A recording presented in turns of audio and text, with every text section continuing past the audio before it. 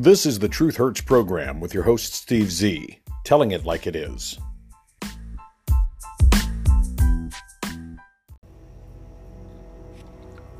Welcome back to the Truth Hurts program. It is June 1st, 2021. My apologies in advance for my voice. A little under the weather with a summer cold, just in time for the beginning of the month of June. I hope it's not too unbearable for you.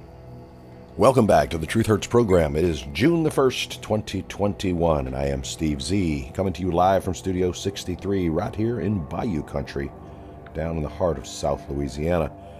It is June 1st, as I said, which marks the official beginning of the Atlantic tropical hurricane season. Well, that brings lots and lots of hope and joy to the many insurance adjusters, contractors, roofers, construction professionals, mitigation experts, etc. But the very thought of June 1st each year brings dread and gloom and doom and visions of destruction to millions of people who live in hurricane-prone areas. I know. The first things out of your mouths, for those of you who don't live in Hurricane Alley, as we call it, is why the hell would you live there?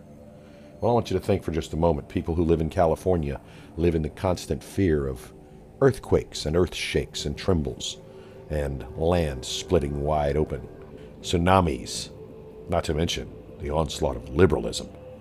Those who live in the Corn Belt have that fear of tornadoes, twisters, cyclones every year, or drought or major hailstorms. Those who live way up north have the fear of blizzards and snowstorms and ice storms. And there's nowhere in this country you can actually live and properly live where there's not some threat of natural disaster. Even in the Northeast, you have to worry about different nor'easters, and in the Northwest, you worry about massive wildfires. So don't talk to me about living in Hurricane Alley. You finally did it. You decided to escape the ever-threatening land of liberalism, earthquakes, illegal invading immigrants, Hollywood liberalism, progressivism, wokeism, the socialist hellhole of homeless encampments and sanctuaries in the state of California. Congratulations. I know it takes quite a lot to make a resident of the Golden State want to leave. Nah, not really. The big question is this, however: if you're deciding to leave California, like millions have decided to do over the past 10 years, and more so now, even under the Gropey Joe administration, which leaves me scratching my head, where are you going to go? You want to leave the liberal, leftist, progressive, woke, Democrat-run states like California, and we congratulate you for your foresightedness, for your independence, for your common sense. Now, it does leave several viable options. Where will you move to? Texas? Florida? Seems like obvious choices, right? After all, except for Miami in Florida, and except for Austin in Texas, those places are traditionally conservative in their thinking, their governing, and their value systems. There's always Georgia, Alabama, Mississippi, Arkansas, Louisiana, North Carolina, South Carolina. At least you won't be snowed in for weeks at a time. You could go to Kansas, Nebraska, or one of the Corn Belt states. Nowhere's perfect, as I said at the onset of the program. Like I said, Tornado Alley runs through the midsection, the hail belt as we call it. Then there's the snow belt, the ice belt north of that. Southern states all have their fair share of weather events each year, but at least there's no earthquakes or tsunamis, right? Today, as I said, is the official start of the Atlantic hurricane season. It's that time of year again. Whether you already live in places like Louisiana, Mississippi, Texas, Alabama, Florida, Georgia, North or South Carolina, or you're planning on moving to one of those states, I need you to take a few minutes to hear the following bit of information. It could save your life. It could make surviving a hurricane or a tropical storm more bearable for you. And just to be fair, those of you who live in New Jersey and New York along the East Coast, you too could be a victim of a hurricane or tropical storm. Remember Irene in 2011, Sandy in 2012? Who could forget? All of those liberal senators and representatives in Congress who used to bitch and complain about sending money to bail out Louisiana after Katrina, or sending money to places like Texas or Florida after major hurricanes, saying, why the hell would you want to live there? They got a taste of their payback, their karma, back in 2011 and 2012 when Irene and Sandy struck New York, proving that New York ain't such a great place after all. Back when I was a young boy, growing up in the 1960s, our parents We're told by the famous weatherman Nash Roberts on WWL television every June 1st what they needed to do to prepare for hurricane season. We'd run to the store, buy 3 rolls of masking tape, 2 flashlights, a transistor radio that ran on a 9-volt battery, D-cell batteries for the flashlights, and a 9-volt battery or 2 for the transistor radio. We bought canned goods, canned food, of course, in case you were without power for days and days. Everyone had a manual can opener back then.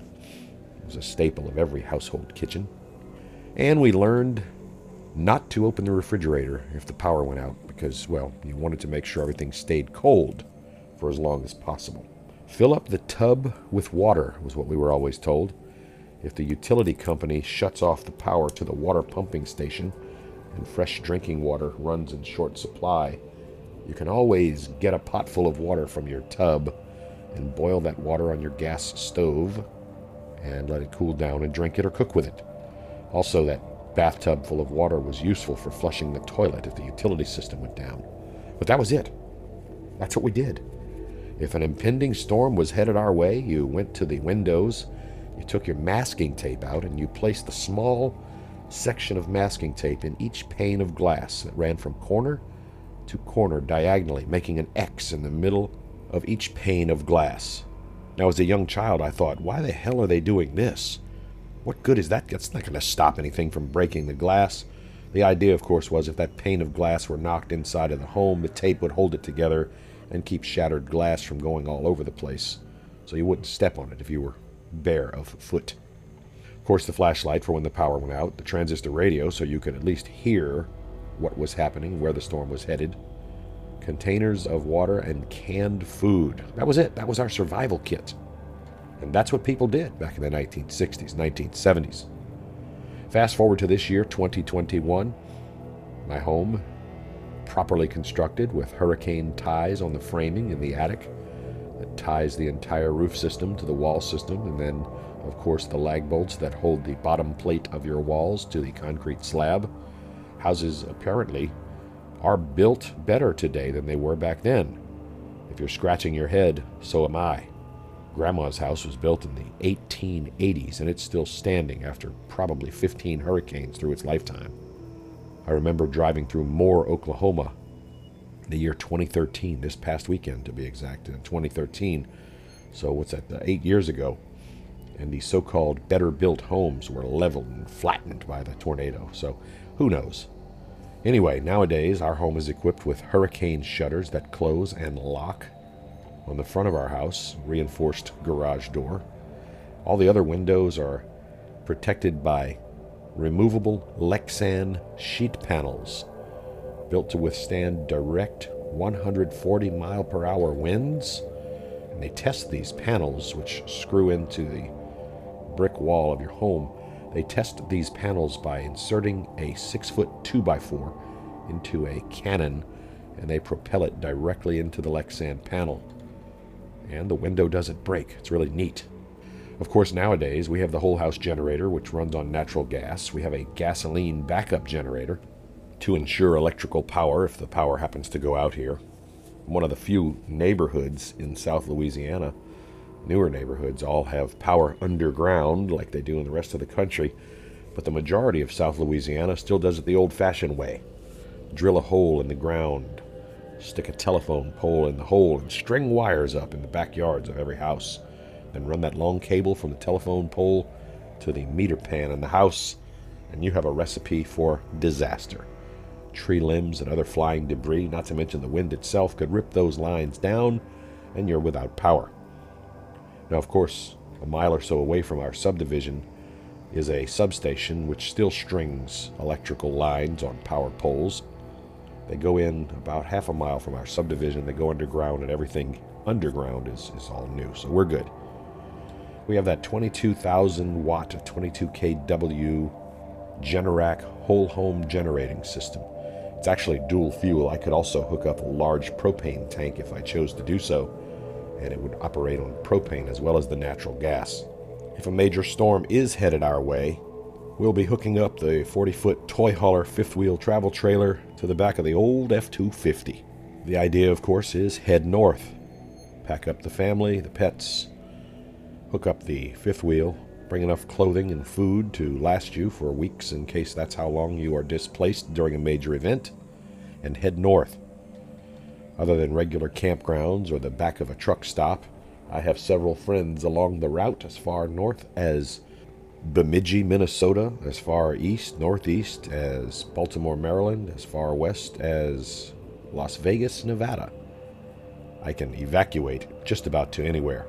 With the extra 39-gallon tank in the bed of the old F-250, I don't have to worry about fuel shortages along the way. That 40-foot toy hauler also has a generator built on board, so I don't even have to worry about finding a place to go camping or to stay, because on board the actual camper itself is a 39-gallon gasoline tank to power the generator. So I'm in pretty good shape as far as that's concerned.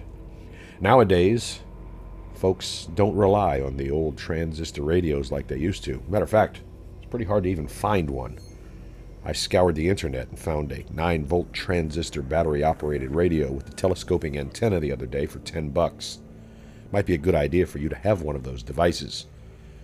Everyone thinks nowadays, well, we've got cell phones. When the cell service goes out, and you know it will, those radio stations are all run on generators. There'll be some way of getting information to you on that transistor radio. Flashlights are a lot more efficient nowadays as well. Most of them run on LEDs, light-emitting diodes, instead of an incandescent bulb, so you don't need as many batteries as you did in the old days. Lots of places sell solar-powered flashlights, which will also charge your cell phone. We've got 3 of those devices, one in the truck, one in the motorcycle, one in the RV. I'm sure my better half has one tucked away somewhere as well. The idea of filling up the bathtubs with water still holds true. If the utilities go down, the water is not pumping through your pipes, and you need to take care of a little nature's business, it's good to be able to grab a pot full of water and dump it into the commode. It'll flush the toilet for you automatically, even if the water is out for your local utility. Canned food is just as important now as it was then. How many of you still have a wind-up, hand-operated can opener? Might want to run down to the old Wally World or the Dollar General or your local grocery store and pick you up a manually operated can opener. June 1st, or usually the weekend before June 1st, we make the yearly pilgrimage to the large warehouse store so that we can stock up on the requisite canned food items. Tuna, canned chicken, of course vegetables and other things that you would eat if the power were out and all of your food in the refrigerator and freezer happened to spoil. You'd do yourself well also to have a gas grill, Charm Glow or a Coleman grill with propane so that you can cook or at least boil water in the event of a long-term power outage. I've got that. I've got charcoal grill. I've got a gas grill or 2 laying around there. Several containers of propane. Now's also the time of year, if you have a gasoline-powered generator, to go out, change the oil in that puppy, change the air filter, maybe change the spark plug, put a little tiny bit of fuel in it with some Sta-Bil fuel stabilizer, and make sure that generator runs. Not just that the engine starts. Put a load on it. Put a skill saw. Hook up a skill saw to it. Turn that generator on and let it get going. Operate that skill saw. Make sure the generator is generating electricity and not just a gasoline-powered noisemaker. Other items, of course, if you're in a flood-prone area, now's the time of year to start looking at where your computer is located. I can't tell you the number of homes I visit each year for flood damage. They have a computer tower on the floor. Many of those people don't realize the flood insurance policy will not pay you replacement cost value for that 10-year-old Sony computer or that 15-year-old PlayStation. Get those things up and off the ground. A foot or 2 is usually all you need, unless you're right on the coast, and then, of course, all bets are off. Get yourself a Go Box or Go Bag, an emergency evacuation container. Waterproof is preferable. Keep all of your important information in that Go Box. It needs to be ready to throw in the car when you evacuate. It needs to go with you. You keep your medical records, your birth certificates, your Social Security cards, your important information on your homeowner's insurance, your car insurance, your life insurance.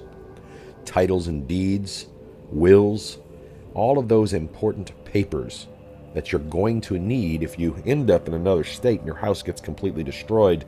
You're going to need that information to file your insurance claims. You're going to need that information to file for any government assistance that might be available to storm victims. Have that emergency go bag in a convenient place and make darn sure that's the first thing you put into the car before you leave to evacuate. Know in advance where you're going. Very important.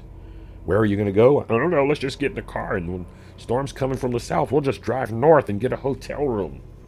Doesn't always work that way. Hotel rooms book up very quickly close to the storm-prone areas.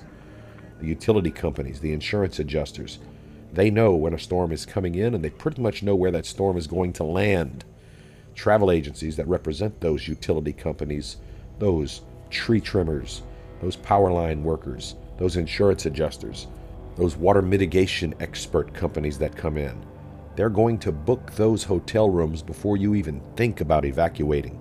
So your trip may be way farther north or east or west than the 1-hour drive you were planning on taking. Not to mention all of your friends and relatives and neighbors, people in the next subdivision over, 3 subdivisions away from that, or the town down the lane. They're all looking for the place to evacuate to as well. Know in advance where you're going. Make your reservations as early as possible. Use a service that won't penalize you for a cancellation. Now's also the time to make sure your tires are in good condition, have proper air inflation. Make sure the oil has been changed and the vehicle's been properly maintained.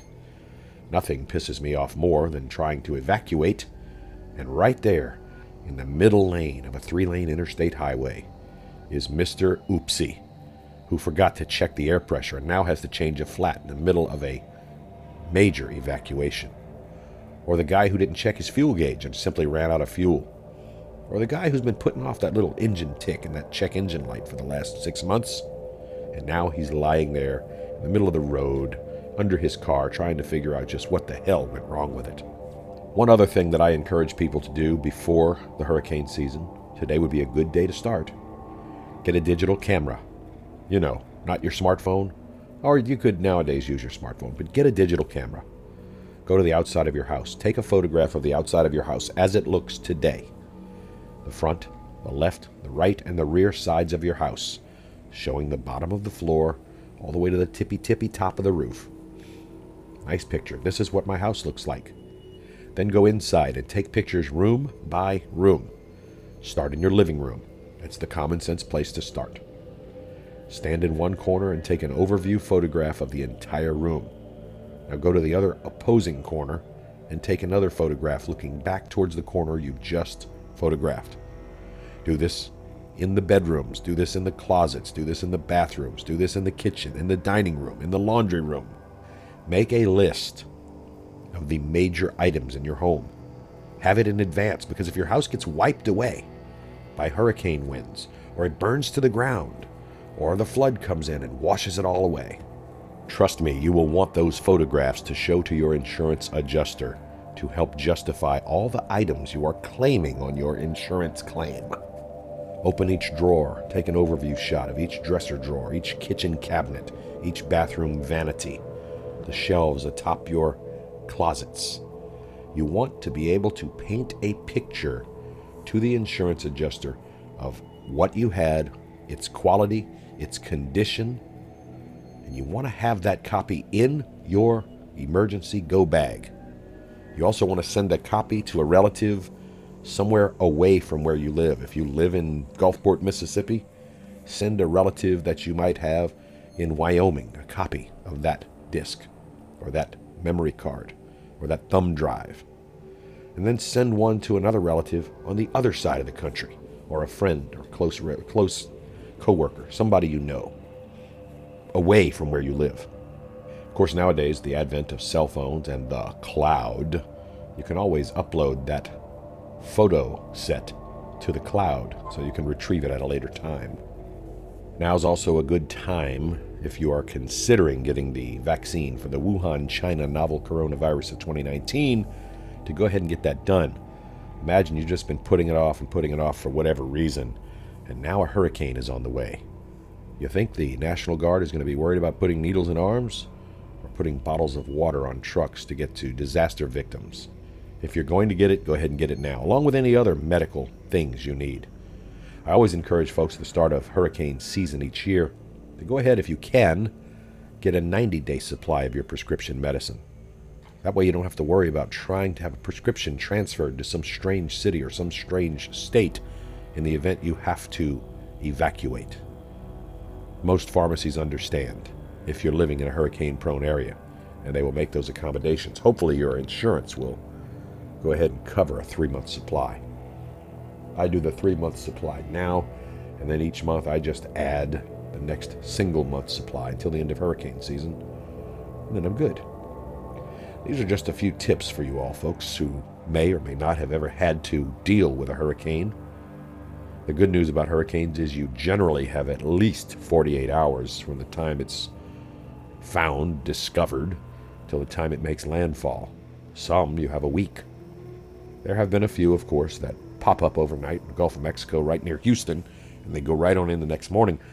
But on those quick pop-up storms, generally speaking, they're not nearly as severe as one that has gotten angry, pissed off because it had to leave Africa and come all the way across the ocean, past the Caribbean islands, and then come to your house. Nothing good comes from Africa. Sorry. That's just the way I feel. Saharan dust and hurricanes.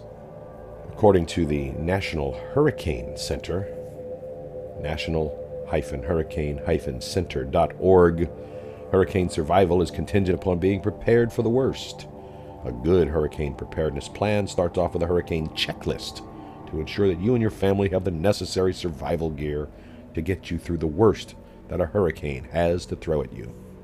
With that in mind, the National Hurricane Center has brought you a hurricane checklist available from the American Red Cross. And it says water, 1 gallon per person per day for a 3-day minimum. I say 5 days. Non-perishable food, enough for 3 days, they say. I say enough for 5 days. Flashlight per person with extra batteries. And if you have little kids, they're going to burn those batteries up in no time. A battery-powered radio, or one of those hand-crank emergency AM/FM transistor-type radios. Extra batteries for everything. A properly stocked current first aid kit. Of course, we talked about those prescriptions. You'll also want to bring regular medicines, vitamins, everything you take on a regular basis, plus a bottle of Tylenol or Advil or aspirin. You'll need a multi-purpose tool, maybe like a Swiss Army knife or one of those other plier handy jobs. You never know when you're going to need it. Of course, personal hygiene and sanitary products. That go box with a list of all your personal documents, your medication list, your pertinent medical information, proof of address, deeds, leases to homes, titles to cars, passports, birth certificates, insurance policies, cell phone, chargers, family and emergency contact information, extra money, some extra cash. Come on now, you know you all have a little stockpile of stimulus money still lying around somewhere. Put some of that in your go bag. You'll want to bring an emergency blanket. Baby supplies if you have babies, you know, formula, bottles, diapers, medicines, etc. If you're carrying pets with you, please understand lots of places won't accept your pets. Shelters. If you run a hotel, and it's a nice hotel, they don't want your dog or your cat peeing all over the place or taking a dump all over the place, and that's their right. They're a private business. They're not required to take your pets.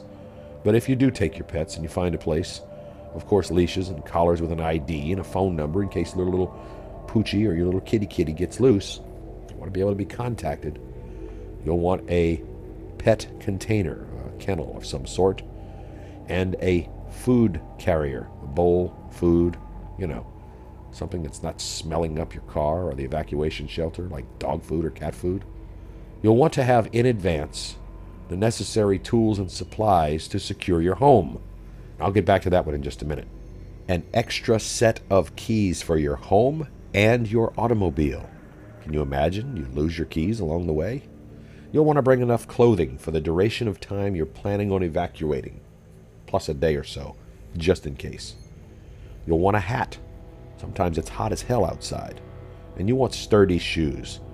Evacuation is not the time to make a fashion statement. Bring insect repellent and sunscreen, and I always recommend a can of Wasp and Hornet spray. It's a great self-defense tool. If you're so inclined, of course, don't forget your weapon and a sufficient supply of ammunition. You'll want to take a camera or at least have your cell phone available to take pictures of that hurricane damage. Make sure you're in a safe, secure shelter that is not in a flood zone. Take a few minutes now before the season gets really going. Go to FEMA.gov, look up the Hurricane Preparedness Checklist on the American Red Cross page, and be ready. Now back to that line that said supplies and tools for securing your home. If you don't have hurricane shutters or Lexan panels, cut to fit plywood to fit in each of your windows. Keeping the wind out and keeping flying debris out will help keep your home safe. Secure those boards in place with bolts and nuts and screws and washers. Make sure your garage door is secured. Find a way to reinforce it from the inside. Garage doors are the #1 most vulnerable access point to your house. Once that garage door gets blown in or sucked out, Katie, bar the door, because the rest of it's getting blown in or sucked out along with it through that giant orifice. The U.S. government expects another active Atlantic hurricane season this year, with as many as 10 hurricanes and as many as 17 tropical storms that might or might not turn into hurricanes. This hurricane season from Ana to Wanda could prove to be quite devastating. Remember, it only takes one to hit to cause you major trouble. National Weather Service says it's time to prepare now, not at the last minute, right before a hurricane approaches. Stay abreast of all of the road construction nightmares that might befall you on your way out of town should you have to evacuate. Know those large, major highway projects in advance. Call your insurance company or your insurance agent. Ask for an insurance checkup just to make sure you have enough homeowners insurance to repair or even replace your home, especially now with all the inflation and the higher costs of building materials that are going on. If you do plan to try and ride out a storm at home, good luck. Make sure your home is in good repair and up to current building code specification, and that you have all of those necessary supplies. Remember, last year there were a record 30 named storms, and 14 of those became hurricanes, and half of that number became major hurricanes with winds of at least 111 miles per hour. Last year was the 5th costliest season on record, damage at over $50 billion, according to NOAA. So be prepared, my friends. It could get nasty, and it could get nasty quickly and last a long, long time. One other tip, not just for hurricane season, but for seasonal rains and everything else. If you live in an area that has storm drains, or just those drains along the curbs at the street in front of your home, make sure those things are kept clear of leaves and debris. If they get clogged, the water has nowhere to go. Your house could become a flood target. If you think you don't need flood insurance, you're wrong. The only people in the United States of America who do not need flood insurance are those who live at the very top of the mountain or in an area more than 150 miles from any water source. So in other words, you need flood insurance. Theoretically, the farther you live from a flooding source and the higher above sea level you reside, the less likely it is that you will flood, which could only mean your flood insurance rates would be lower than someone who lives below sea level in New Orleans, right near the coast. That's going to wrap up this Hurricane 2021 edition of the Truth Hurts program. Prepare, prepare, prepare. And we look forward to seeing you on our next episode. Go out there and make it a great day, everybody.